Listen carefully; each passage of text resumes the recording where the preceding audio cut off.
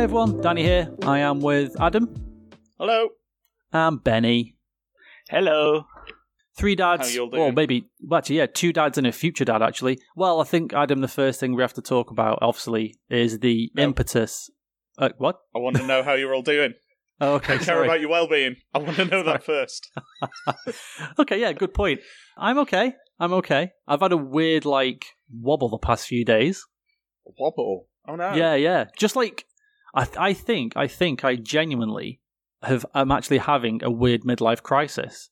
Not in the sense of I'm going to go out and buy a motorbike and dye my hair blonde, but Good. you know, that weird kind of just thinking about life a lot and what it means and the direction it goes and all the stuff it does to you. I don't know why. Yeah. But I think it was watching Dark that did it.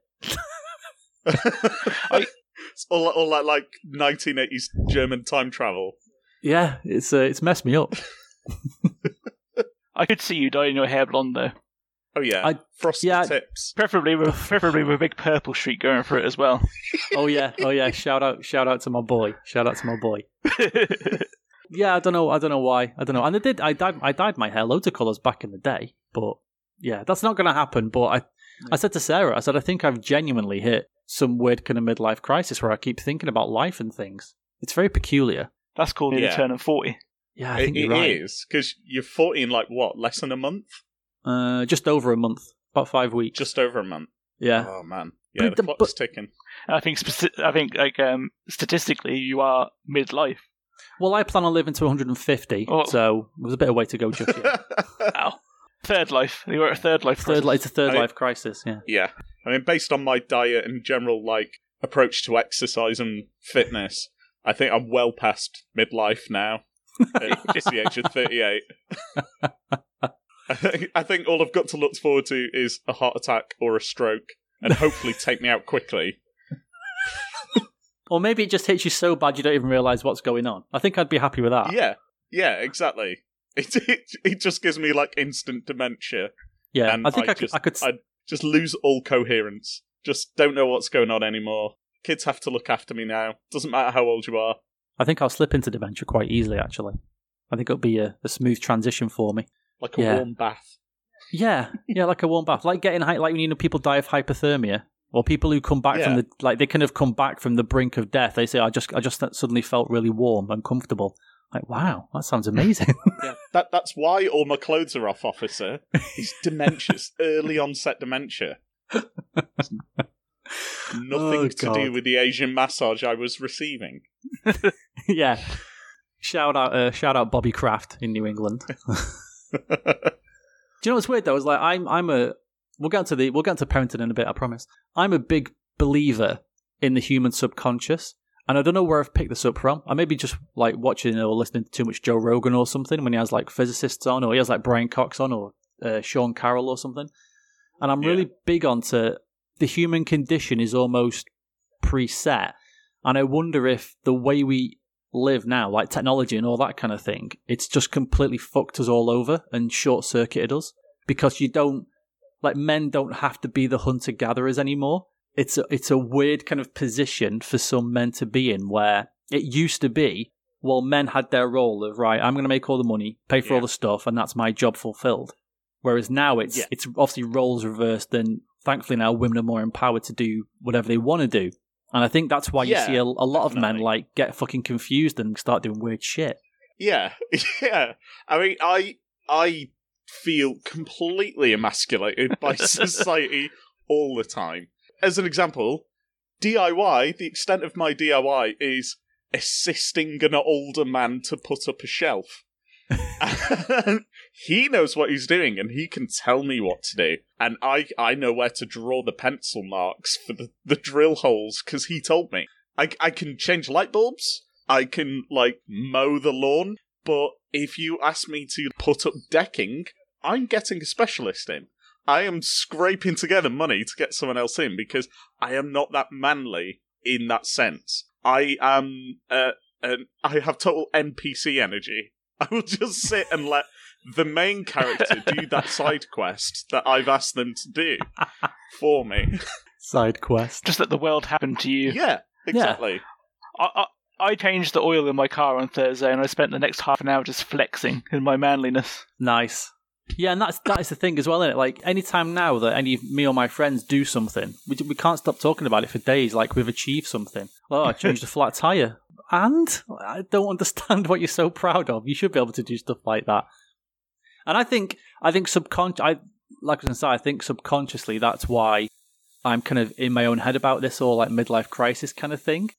I think there's a subconscious thing there of like leaving your mark on the world or something like that. And it's crazy. It is crazy because in a weird way, at some point, nothing you've ever done or ever will do actually matters in a weird way.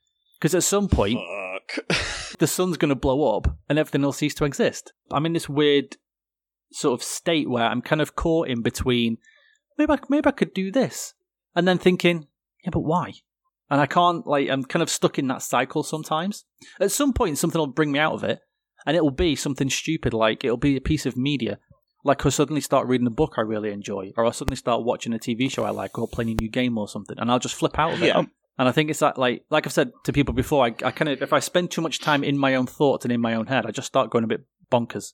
Yeah. Yeah, I'm with you. Like, sometimes I am terrified by my own insignificance in the universe. That's why I always say to people that I never want to go into space, like, if that becomes a thing. Because I feel like once you get, like, out of the atmosphere and you can see the Earth down below you, I'll just adopt a fetal position and start crying, because that just it will make me realise, like, how nothing I am. And I don't want to feel that way. I don't know. I'd like to go there, because I feel that way anyway. I have that level of insignificance. I know that. I mean, I can't put a shelf up on my own, but if someone invited me to space, yeah, I'm going. That's a level up for me. I would do it, but I would be terrified. That's like 8 levels up the whole time. I read an amazing comment on a YouTube video the other day. It's like one of the most sort of poignant yet hard-hitting comments I ever read, and it was something along the lines of, we gained all this knowledge to realise that we don't matter. I was like, oh yeah. Like for years and years. YouTube comment. Yeah, that's insane. Just to cut in there, blown away. A YouTube comment has like deep philosophy in it, because usually it's just people shitting on other people. Yeah. Or was that was someone like shitting on someone else to make them feel as insignificant as possible? Well, no, they quoted somebody in this YouTube comment quoted somebody. So this comment's from a scientist, and I can't remember who it is, and I can't find it again now. It's disappeared somewhere. But that was the point, that this physicist or whoever said that, yeah, we gained all this knowledge to realise that we were completely insignificant. I was like, yeah, you're right. It's so true. Oh, here's a question, because we're completely off the rails already. Like, at some point, parenting, but whatever. Oh, Christ. See, now I can't remember what I was going to say. It's on. Bloody hell. Midlife senility has taken hold. Yeah, midlife senility has taken over. It's that, you 1 foot in the warm bath of dementia. That's it. It's all that heading of a football I did when I was young. It's catching up to me. It's a proven thing now. Right. Heading a ball's bad for you. Right. Here's my don't let your kid be daft like me tip of the week, the month, whatever. Okay. On that note, when I was a kid, a very awkward kid, and I'll get into the background of why probably at some point in these podcasts, to show off to a girl I liked while I was in primary school, and I thought, you know what girls like? They like tough boys. So what I did was I got the heaviest book I could find and just smacked myself in the face with it like 3 times in a row, as hard as possible. Just went, look, that didn't hurt. Like ran off with tears in my face, blood pouring out of my nose, and then going, and that wasn't the best idea possible. And I've never learned since then the correct way of showing to a woman, I'm a prospective date here. I am masculine and strong in this way. So that's why I go down other routes. But just on that point of, heading the ball, that's why I've got dementia. I'm sure now that didn't help. And I'm going to be on that route before I know it. So, mums and dads, don't let your kids do that. Teach them there are better ways to demonstrate their worth to other people than how tough their head and face is. I should start making notes on this, really, shouldn't I? You should. You should. should start making I suppose yeah. that brings us back to why we're doing this podcast. So go on, Danny. Oh, mate, Segue, beautiful, a beautiful segue. I have a 9-year-old daughter. Adam has... How old are your kids, Adam? I've got 3. I'm a dad of 3. I've got a girl who's 12, a boy who's 10, and another girl who's 5. And our friend Benny announced to us the other day that he's going to be a dad for the first time, which is excellent news. And it's a little girl, which is great, because I think little girls are awesome. I don't like little boys. They freak me out, and I find them very annoying, but whatever. Apart from yours, Adam, Daniel's cool. Yeah. He's a good boy. He's a good boy. But most little boys just want to fight each other, which I did as well, but whatever. And that's where the idea for this came from. And I thought it'd be a cool idea to get on here and talk to the world and just kind of talk about sort of parenting in general from a male perspective, just to see if, and I am convinced we're going to say the absolute stupidest dumb shit on here. I have no doubt about that. And no doubt in my mind at all that we have it so easy compared to women when it comes to the whole process. But the only thing I wanted to ask Benny to, I guess, start this off with was how are you feeling about it, Benny? What are your thoughts? What are you thinking about right now? It was a mixture of terror and excitement, pretty much. We found out back in September, just to date this, that my partner was with child, and we waited until the 12-week scan to tell close family, which you guys are very upset about. I'm so sorry. And then we had our 20-week scan the week just gone, and that's when we have let it known, open to everybody. But yeah, we're both very excited, a bit nervous, but at the same time, I'm of the feeling that I'm not the one who has to do anything. My role is to make sure my partner is happy and healthy and in the best shape possible for when little girl comes at the end of April. I'll say this first. I don't know how you felt, Adam, with your 3, but with mine it was really weird in that for the longest time it didn't really occur to me that my wife had a baby. It was more I was just taking care of my wife because she needed my help. It wasn't that there was a baby on the way.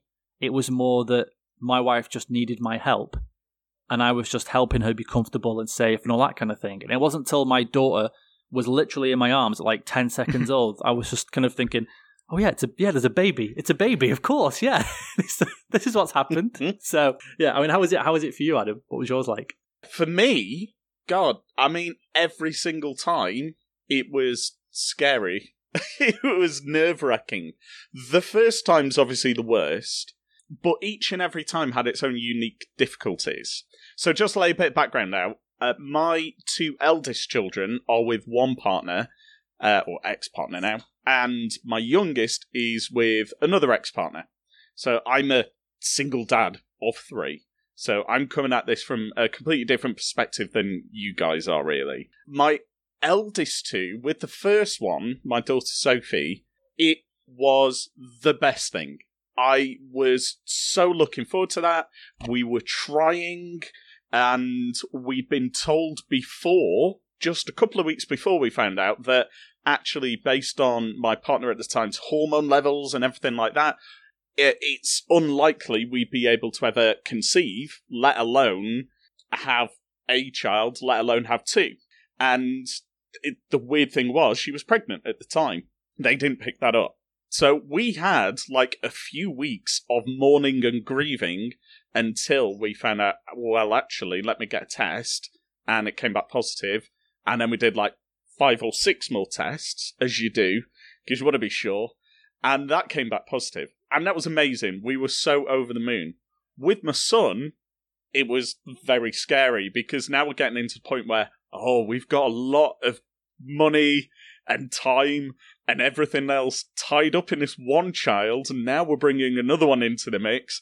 Is everything going to be okay? And it became more scary in that regard, rather than a joyful celebration. Not to say there was no joy in it, there was a lot, but there is about 20-odd months between them.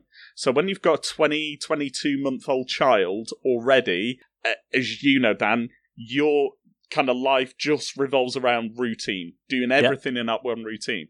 And anything to disrupt that, even minor, it gives you a shit day. So then when you go, well, actually, here's a big disruption. Another baby. Fuck. You've got to rewrite your whole life. When it came to my third child, the situation was completely different. Obviously, I had my elder children part-time anyways, kind of like half-time, a little bit less. And it was, again, something we were trying for. And again, it was a really joyful experience, but tied up with other stresses as well, to do with like medical history and things like that. And it was a really worrisome time leading up to the birth, just to make sure we could get there and everything was safe. And everything was. And I've had no problems with any of the births. Probably because all I did was like stand there and just go, yay, go vagina, push, push, push. And then they came out. Obviously, from my perspective as a dad looking into it, the whole anticipation is the big thing. And again, going back to what I said earlier about how society feels you emasculated, there is nothing more emasculating than being the father-to-be leading up to a child being born. Because none of it is about you, but you have to be there and you have to pay attention to every single thing. And none of it is about you. And rightly so, but it is difficult to deal with, I found. I didn't care that I wasn't involved in that way. That never bothered me. What bothered me was that, and I'm sure, and this is one of the reasons why I wanted to do this, was that I think at some point every dad thinks that, I'm doing something wrong, or I'm making a mistake, I don't know what I'm doing, this is just all going wrong, like this kid's going to grow up, I don't know, hating me, or I've done the stupidest thing here, what do I do? And somebody told me that it's okay if you make mistakes. Looking after a baby is easy, but very tiring. And he said, look at all the idiots around you who've got kids. Like, look at people in the street and stuff. 7 teeth between 2 people and stuff like that. And you think, Christ, how have they managed to have kids? Like, it doesn't make any sense. Like, you can barely look after yourself, let alone a young human.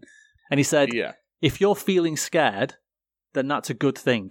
That means that, okay, you're really worried about this kid and you're going to do everything you can to make it better and make it work and make it right. It means you care, don't it? And I just kind of took heed from that. Yeah, exactly. And God, Benny, you're going to get so sick of people giving you advice, and I'm sure at some point, me and Adam will give you advice, but it's looking after babies is really easy. You're just going to be more tired than you've ever been in your entire life. As long as they're fed, as long as they're clean, as long as they're warm, and as long as they can get some sleep. That's it. There's nothing else to worry about. It's really easy looking after that kid. But you've just got to then, like Adam said before, you're going to have to fit around that baby's schedule. When that baby needs feeding, it needs feeding. You better feed it. When you just run through when the baby's crying, you just run through your checklist. Okay, has she been fed? Oh yeah, so is she tired? No, she's just woken up. Oh, it's probably a nappy then. Okay, all right, it's a nappy, and then we'll change it. And it's just that. But as long as you're prepared for those 4 things, for the first sort of 7, 8, 9 months, it's not that difficult. It's just really tiring. It's just really, really tiring. So it's basically an easy job with terrible hours then. Yeah. Which, to be fair, is pretty much most of the jobs I've ever had. Yeah. It is that, yeah. It's a really easy job with just the worst hours possible. The worst hours, Benny. Mm-hmm. The worst. But, and I don't know what your good lady are going to do in regards to feeding and all that kind of thing. I don't know what Adam did, and I know breast is best and all that kind of thing, but my wife had a really bad birth and lost tons of blood and just couldn't produce any milk. It was an absolute disaster, basically, which is something I'll ask Adam in a minute. I look back now with just such happiness that there was times when my wife was asleep and we bottle fed our daughter. So I'd go downstairs, get a bottle, and just sit with my daughter in the middle of the night, just giving her a drink, just giving her a milk, and it was the best thing. It was just the most beautiful, relaxing thing I've ever done. And it sounds crazy because the second you wake up, you're just like, oh my God, like, is this Earth? What's happening? And you're just like, oh yeah, okay, bottle. You just go downstairs, grab your bottle, warm it up, and that was it. And it was just the best thing I ever did. Like with my eldest, when she was the youngest, when she was born, we tried breastfeeding and it just didn't work. She lost loads of weight, and my partner, her mum, felt so low because she couldn't breastfeed.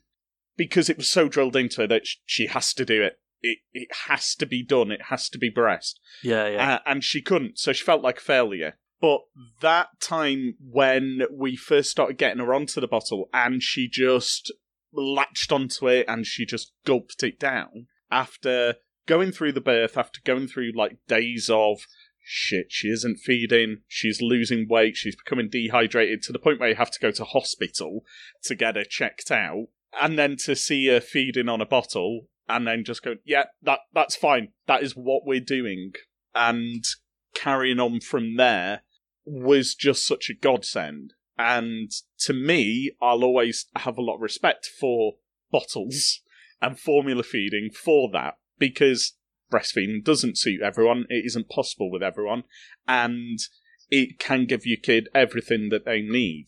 But with my youngest, who is the youngest now, she was solely breastfed, and it's a completely different experience. Again, you become so less involved unless mum is expressing into bottles, so you can feed. My youngest mum didn't. She just wanted to do it all herself and have that one-on-one time with my daughter. That's perfectly fine. But it does leave you kind of out of the loop as a dad. And you don't have necessarily that same connection that you would do, or as I did with my eldest two, where they were bottle fed and I could get involved and I could do like the late night feeds, and you can almost share the responsibility in that way, a lot more so than you can if they are solely breastfed. The best memories I have of when they were young was like late at night or just before like you all go to bed, like 10, 11 o'clock, you have all the lights down, you have the TV on really quiet, if it's even on at all, and you just hold your baby and feed them. And they feed from you, and then they go sleep after you've burped them and everything. And you don't want to move, because you just go, oh my god, this is the best. Like looking at your kid and just feeling their warmth and feeling how relaxed and safe they feel on you. It's like, yeah, I can't hold any woman in disregard for only wanting to do breastfeeding and only wanting that and no bottle feeding at all, because it's such a nice feeling.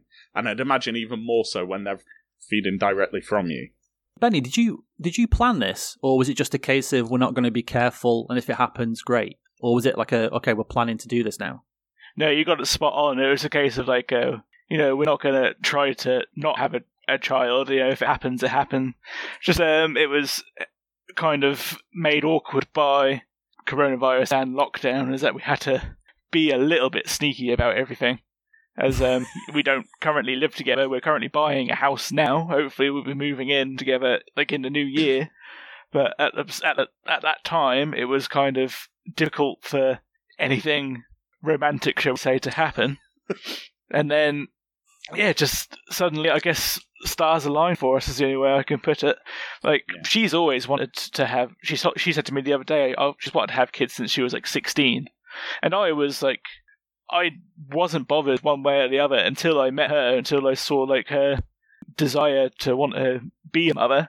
And like, I love her, I want to give her what she wants, so that's what I wanted to do for her.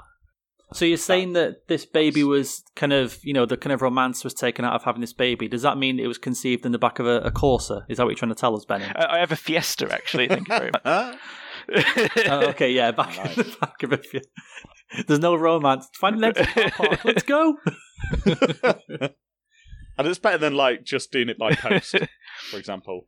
That's a fair point. I'm afraid we can't be in the same property, but I'll just leave this in your postbox if you don't mind just applying it later tonight. We shall see what happens. This was the thing as well, is that we've all got very different experiences. Is that my daughter was conceived via IVF. So I'm happy to talk about this, and this is another reason why I wanted to kind of get this out there, in that I come at this from a different point completely, where that me and my wife were told, you're going to really struggle to have kids, because my wife has polycystic ovaries. And if you've ever seen an episode of The Simpsons where the homosperms are like bonking into each other and there's like 4 of them in there, that was me. Because we were trying to have a baby for about a year, probably about a year and a half or so.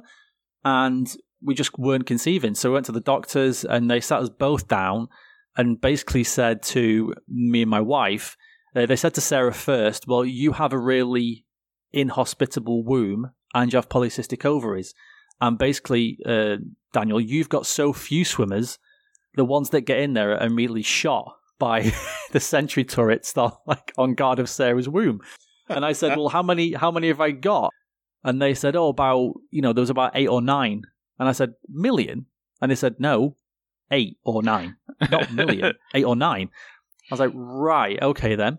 So they said to me, okay, so the good news is we can fix this problem. So there's like, do you drink lots? I was like, no, and I'm teetotal, so I don't drink at all. They said, all right, do you smoke? Nope, don't smoke. Do you take drugs? Nope, I don't take drugs. I don't do anything.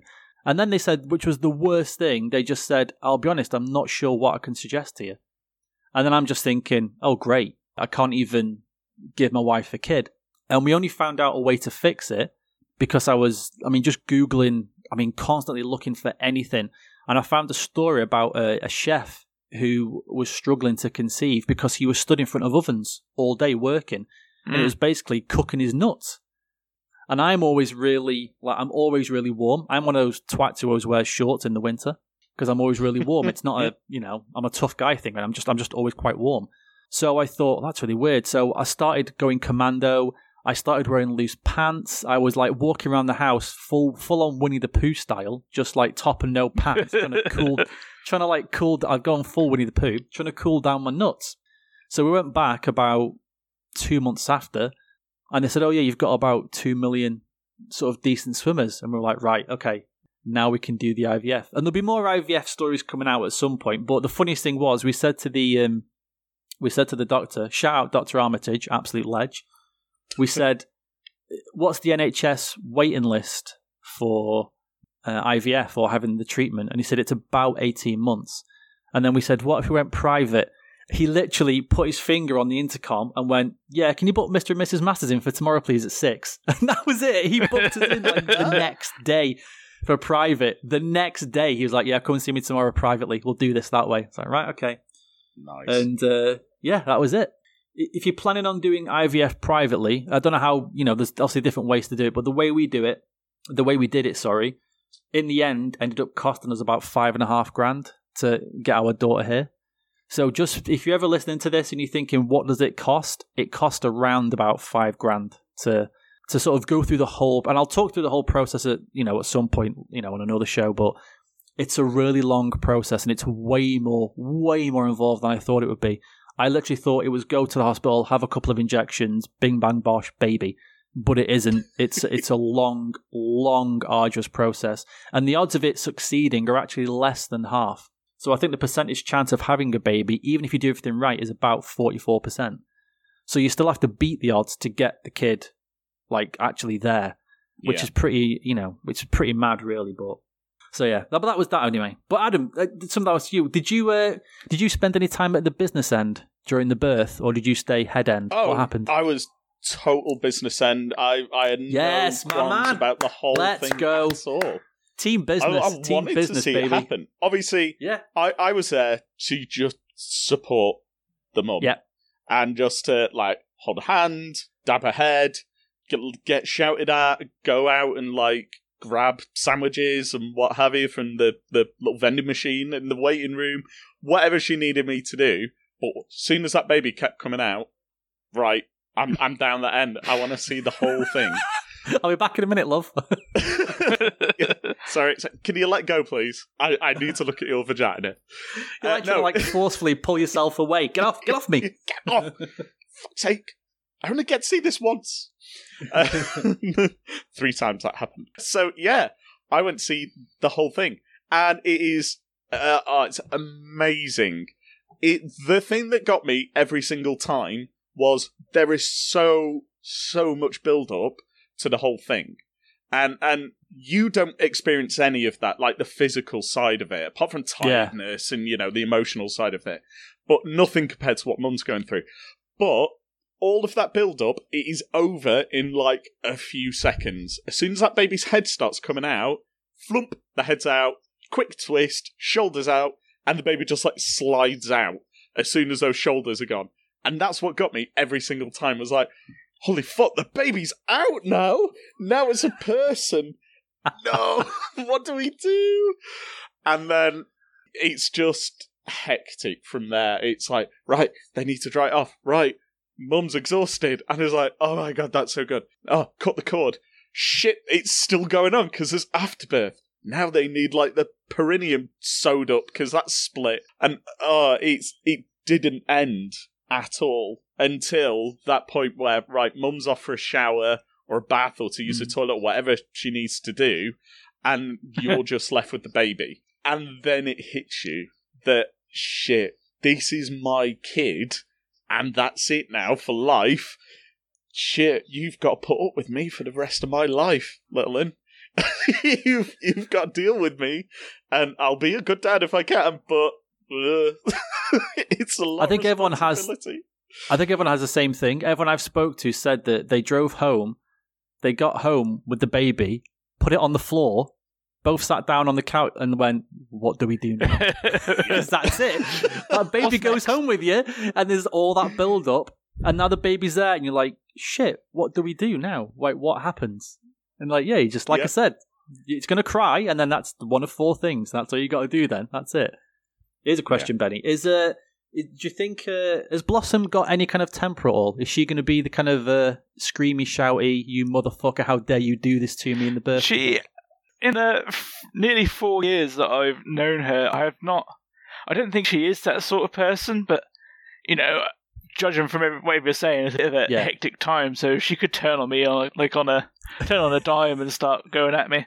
I imagine limbs and heads will be thrown. Oh yeah. I never considered myself as you say, going down to the business end to watch everything, because I'm terrified that I'll pass out and suddenly there's a bunch more doctors in there to tend to me while she's doing her business. But you've kind of sold it a bit for me there, Adam. I think I might have to dip my head down there. Mate, trust me, it is amazing. It is fantastic. It's not like gross or anything like that. You're just looking and you go, oh, okay, the vagina's getting wider, and there's hair inside the vagina, and that's the baby's head, and your mind just blows because you realise, shit, this is it. This whole hypothetical situation that we're in is real now because I can see it. Mm. Mum's fine, because she's had months of it fluttering around, kicking her in the bladder and stretching out her belly and everything like that. She knows full well that baby's in there. But to you, it's not real till you see it. That's what I found, anyway. I think the thing that she's worried about, which I noticed you didn't bring up when you were talking about your kids being born, is me watching her shit herself when she has the baby. I think she's concerned that I'm going to see that and not want to have anything to do with her anymore. Oh, yeah, mate. Yeah, every time. But it's fine, because it's just poo. And then it's fine, because you are not focused on that. You're focused on the baby. I mean, the baby is essentially, if the bumhole is like a tube of toothpaste, it's squeezing and flattening that toothpaste as it comes out. And so that's bound to happen. But it's perfectly fine, because you just think, well, yeah, I understand why.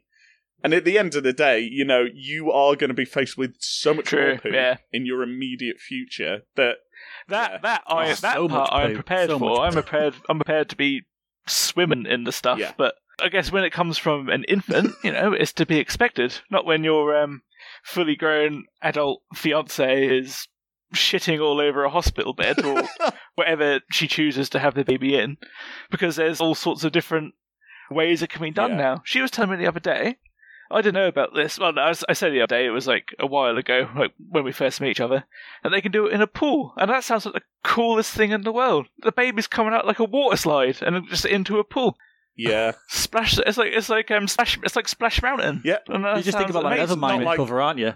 It's not like the tropical not the rapids centre parks or Lazy River or anything like that. There's no like waves or anything.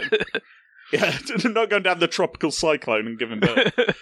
Lifeguard on standby just in case. Yeah. Yeah, Benny. The fucking Tarzan yell goes out as the head's crowning. I would say, Benny, just tell your good lady that at that point, the last thing she's going to care about is shitting herself. I don't think she'll care at all. I don't know if she's going to have drugs or not. Adam, I don't know if if your kids, if the mum's had drugs or anything, but the second they said to my wife, do you want an epidural? She said, yeah, immediately. Because the pain was getting... Because Sarah was in... We went into hospital on the Tuesday... No, sorry, the Sunday. And George wasn't born till the Wednesday morning. So Sarah had been in hospital for like 3 days. And at that point, she was just... get this fucking thing out of me now. I'm going to scream if you don't. So they're like, do you want an epidural? Yeah, yes, please. And you know what? The epidural for me was fucking terrifying. So I just thought an epidural was just a little injection in the arm and it makes you go a bit numb, and that was it. No. Nope. I didn't realise this, but it's an injection in the spine in between the discs. I had to sign a form to say, just so you're aware that if this goes wrong, your wife could be paralysed. I was like, fucking what? Are you mad? Yeah. And my wife was 2 weeks late as well. I knew that, and in my mind's eye, it's a big comedy fuck off needle as well. I don't know if that's true. So we said, we want the epidural. Yeah. And then literally the surgeon guy came in and was getting ready to be scrubbed up. The guy was putting on the equipment for him, so there was no dirt. Everything was super, super, super sterilized and clean, and the whole process was super sterilized and clean. But they're trying to say to my wife, can you have to lean over, you're trying to crouch over. So she's got and at this point she's 2 weeks late, so she's got a 9.5-month baby in her tummy, and she's trying to lean over, and they keep going, oh no, just hang on a second, and I'm like, oh my god, they're gonna fuck this up, and I'm walking out of here with a baby and my wife now in a wheelchair. I was fucking terrified. Not kidding. 10 seconds after that needle goes in, she was completely different, completely fine. I said, can you feel anything? She's like, no, not a thing. It's the weirdest thing. 10 seconds earlier, she'd been screaming and fucking effing, as you know, my wife, screaming and effing and jeffing and all kinds of stuff. But the second she had that epidural, she was perfectly fine. Were yours all natural lads, or did they have drugs or gas and air, or what did they have? All 3 births, they had gas and air all the way through, which they both found was fantastic, amazing thing. And I never had the opportunity to go, all right, give me a bit, as some people do. So I don't know how effective it is. I've seen the negative side of it with another thing. My son, when he broke his leg, they tried to give him some on the playground when it happened while they were waiting for the ambulance to turn up. And he was pissed out of his head, basically, immediately. It was just like, no way. I hate it, this is disgusting. And we had to, stop him from having it, because it was horrendous for him. But, for the ladies, it was perfectly fine. For the first birth, it was really painful. So she also had something called pethidine, which is a diamorphine injection, which I think goes in your thigh or in your bum. And it was just to give her some rest, because she'd been kind of pushing for so long and the contractions had been going, and she's still a bit out of it when the baby actually came. Second one, I remember less of, I think just because it was just so much stuff going on, trying to, deal with my 20-month-old, and obviously my partner was in labour and going through all of that. That I don't remember too much of, but again, gas and air was used. And for my youngest, my partner then, she only used gas and air, and it made her hilarious. She thought, because she had this mask on her face and was had a tank by her, that now she was under the water and she was a scuba diver. And she kept humming the songs from Little Mermaid to herself. And when we moved from the labour ward up to the delivery suite, she was just like, don't let me drop the mask, because I'll drown. Please don't let me drop the mask. And she got so panicky about it. But then when she was up there and she was laid down, she was perfectly fine. And she doesn't remember that at all. But I love to remind her of it as much as possible. Even though we're not together now, I'll still mention it in conversation. Just go, remember that time you were a bit of a dickhead? You changed her ringtone to Under the Sea. Yeah. But so no spinal taps or anything. And all of the births were just in hospital suites. So no pool births, no kind of non-medical births in that sense. The youngest, she was the easiest, because she was a little one compared to my other two, who were my lad was nearly £9 and he was a couple of weeks early. And my daughter was like, Jesus. yeah, she was like £9 and she was on time. I mean, I was £10.12 when I was born, so my mum had to have me by C-section. So it runs in the family in that regard. But yeah, my youngest, she was just a normal like size and just like popped out. But my partner had to hold her in because she was born on the 1st of September, 2 minutes after midnight, and all the way through the birth, as soon as we found out when the child was going to be born, it was, right, she better be born on the 1st of September because we wanted to be the oldest in a year and not the youngest in a year. So she literally, the midwife said, why aren't you pushing to her? And she's like, I'm not pushing, I'm contracting, I'm holding it in. And until we went, okay, it's past midnight now, it's 1st of September. And then like 30 seconds later, baby was born. That's amazing. I thought you were going to say you were £10 something, so you were born by pulley system or something like that. No. C-section. I mean, they may have used like a block and tackle or whatever it was to like lift me out of the womb. I hung up there like Jaws. At the end of Jaws. Just smacked on the arse until I cried, and that was fine. Yeah, George was big. George was £8.12, but then she was 2 weeks late, so it wasn't like, you know, that's kind of, but your boy being that big and like a month earlier than George, like, if he'd have got an extra month, Jesus Christ. Oh yeah, and you wouldn't think of it to like look at him normally. Like now he's got a bit of weight on him because he's been off because he like off his feet because he broke his leg. And put a bit of weight on because he didn't exercise. But before, he was skinny as a beanpole. Yeah, just a regular it's only my eldest daughter who's like takes after me in that sense of like just has a nice little bit of puppy fat. And my youngest is just skinny as a rake. I worry because I want to like feed her up and make her fat like me, but I know I shouldn't. Like you're trying to sell her off to some like 7th century king. Look how well fed she is. Look at her. Look at her perfect. teeth. Her teeth are yellowed by sugar because we are a rich family and we can afford it. So Benny, like any burning questions as yet? Anything you're worried about? Anything you want to just, I mean, quickly get off your chest at this late stage of the show? God, put me on the spot. Well, it's just like the general, like usual dad things, like just don't fuck this up kind of thing. Yeah, I mean, I think just for the next 20 plus weeks, I just need constant encouragement that I am not a terrible human being and I will make a passable father who will not ruin my daughter's life. That's what I'm trying to aim for. The high grade side is typical embarrassing dad, which is what I am. You know, that's what I want to be. Below that is, I think below that's like spoily dad. But yeah, I want to embarrass my kids at every moment possible.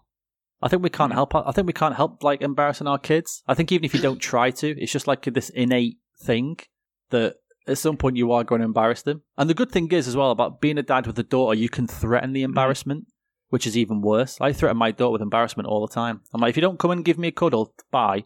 I'll just kneel on the floor in the school playground and cry. And pretend like I'll pretend, and I'll just pretend to cry. She's like, "Don't you dare!" I'm like, "No, I'll just kneel on the floor, pretend to cry if you don't cuddle me." She's like, "Okay, fine." And then we have a cuddle. I'm like, "See you later, baby, love you." That's it. Yeah, you can't have yourself. The other thing that I am looking forward to is threatening and then following through on beating up all the boys in their class. If they even decide to look at her like the wrong way, they're getting dad punched. Might not happen. They might be gay or bisexual or asexual or anything like that. You never know. I'm happy to put this out into the world. I don't care. I am praying my daughter is gay because the thought of some dirty fucking spotty oiky boy coming near my beautiful princess is disgusting. Because I know what boys are like. At least if it's a girl, I can say, "Oh, she's really cool." But yeah, no, boys. Like I said at the start, boys, not for me. Sorry, I'm really not. Yeah, really not keen on little boys. I find them particularly annoying. So if my daughter comes on one day with a girl, so in conclusion, girls rule, boys drool. Yeah, girls rule, boys drool. Down with boys, definitely. I can't say. I like both my boy and my girls equally. Of course. Obviously, that's fine. but just by numbers, I am slightly biased towards girls. But that means my boy is my special boy, and he gets all of my love in that regard. That's very true. Yeah, getting back to your point, Benny, it is hard. All of that pressure on, like, I want to be a good dad, and I want to do right by them. Yeah, it's just, as long as they're still speaking to you, like, past the age of 10, I think you'd be fine.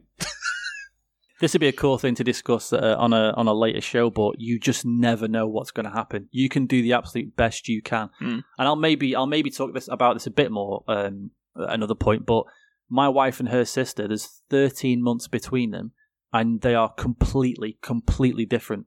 And they were raised exactly the same way. Because my wife's got a younger sister who's 8 years younger. So there's my wife and her sister who are like really close, only about a year apart, and then there's an 8-year gap. By the time my wife's younger sister was born, my wife's family was kind of then like living a middle class lifestyle. But when my wife was born, they were living working class. And they were raised exactly the same. It wasn't like my wife got loads of money spent on her, loads more presents, or the other one got like loads more grief because she was the oldest. No, they were raised, because they were so close, they were raised pretty much exactly the same. Yet they're completely different people. Yeah. And it's just weird. Because you just never know. You just never know what's going to happen. You just have to do the best you can and hopefully make all the right decisions. But there are right and wrong answers, but little things you just kind of got to go as you see it at the time and hope it works out. Nice one. Have something to add. I've got 2 things I want to raise as a regular thing, a recurring segment of the fact that I spend too much time just Googling random shit. Now, one of the things ties in to the situation we're in. Benny's having a little girl, but hasn't chosen a name. So, I want to go through every week until we get a name. Some of the shittest or weirdest baby names in history. And I found an absolute cracker to get started. Not a hugely common girl's name. Shanda. Shanda. And you may think, yeah, Shanda, okay, not great, but kind of like a Sharony, Sandra type of name. No, the person who called their 3rd daughter, Shanda, was the founder of the Learjet airplane company, Bill Lear. Oh dear. So this poor girl was called Shanda. Chandelier. Oh my god. I was so late getting to that joke then. Oh my god, chandelier. Why would you do that? Why? I mean, okay, you're obviously well-to-do, and you can just do what you want, really. But to call your kid Chandelier, damn, that kid could get married, like really young, just to change the surname. Okay, and the other thing is weird pieces of old parenting advice. So stuff you probably shouldn't do or worry about. And this is about weaning. So that point where you want to get your baby off of just the milk and you want to introduce nice things to them, bit of fruit, bit of vegetables, like a little bit of orange peel in a little net thing for them to nom on so they can start getting used to other things. The Physical Life of Woman, a very old book, says to wean an infant in the city in hot weather is to expose it to almost certain death. If you're obliged during the summer to give up nursing your child, you need to get a wet nurse. If you can't get a wet nurse, send the child into the country. Why? We don't know. Maybe it's like hot weather in the city sours your breast milk. Who knows? Yeah, maybe. I mean, we put it like that. Also, it all sort of like has a lick of sense to it. Yeah, maybe. Well, maybe not the sending the child into the country. Maybe you go with the child into the country. No, they have to go fend for themselves. No, you just send the kid. That's not what it says. It just says, if she can't find a wet nurse, the child must be sent into the country. Not, you must take the child into the country. You give it a little cummerbund, not cummerbund. A bindle. Have a sack on a stick. Bindle. That's the one. Cummerbund on a stick. Yeah, a cummerbund. Just send your child to the opera. Yeah, no, cover up that like drying, crispy. He's a fancy black child with a bindle and a cummerbund. Not a bindi. a bindle, and a cummerbund. Oh my This god. poor child, poor Shanda, gets sent off Poor into Shanda. the country. See, now you've said that, I need to throw in there that my own child's name that I heard. I used to work for a team that helped look after children in a community. This was about 4 or 5 years ago. And I was talking to one of the nurses, and she had been out visiting this family, and she came back and she said, "I've just been to see this mum," and she was a bit of a chavvy mum. She had a bit of a reputation, shall we say. And she said, "Oh, like, you know, congratulations on your birthday, baby girl. What have you called her?" And she said, "Oh, we've called her Sayoben." And they're like, "Wow, that's a really like unique, authentic name. Is it like Italian or like is it Greek or something? Like, where's it from?" She's like, "No, it's She said, "I'll just spell it because it's easier." She's like, "Okay, yeah, sure." So it's a Siobhan. It was Siobhan, and the mum thought it was Sayoben. That's how you pronounce the name Siobhan. Dear me. God. Sayoben. Oh no! Isn't that just That Say- poor kid. a poor kid? Sayoben. Like, if you didn't know how a name's pronounced, why would you choose that? You might like, I have no we idea. like how it's written down. Yeah, We like we the like look how of it it on the looks. form. Yeah, I like the look of it. Looks good. Sayoben. No. Siobhan. All right.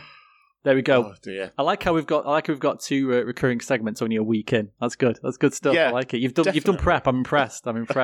Someone's clearly been thinking about Yes. this. Yeah, definitely. All right, there we go. Thank you, everybody. See you next week. Bye bye. Ciao.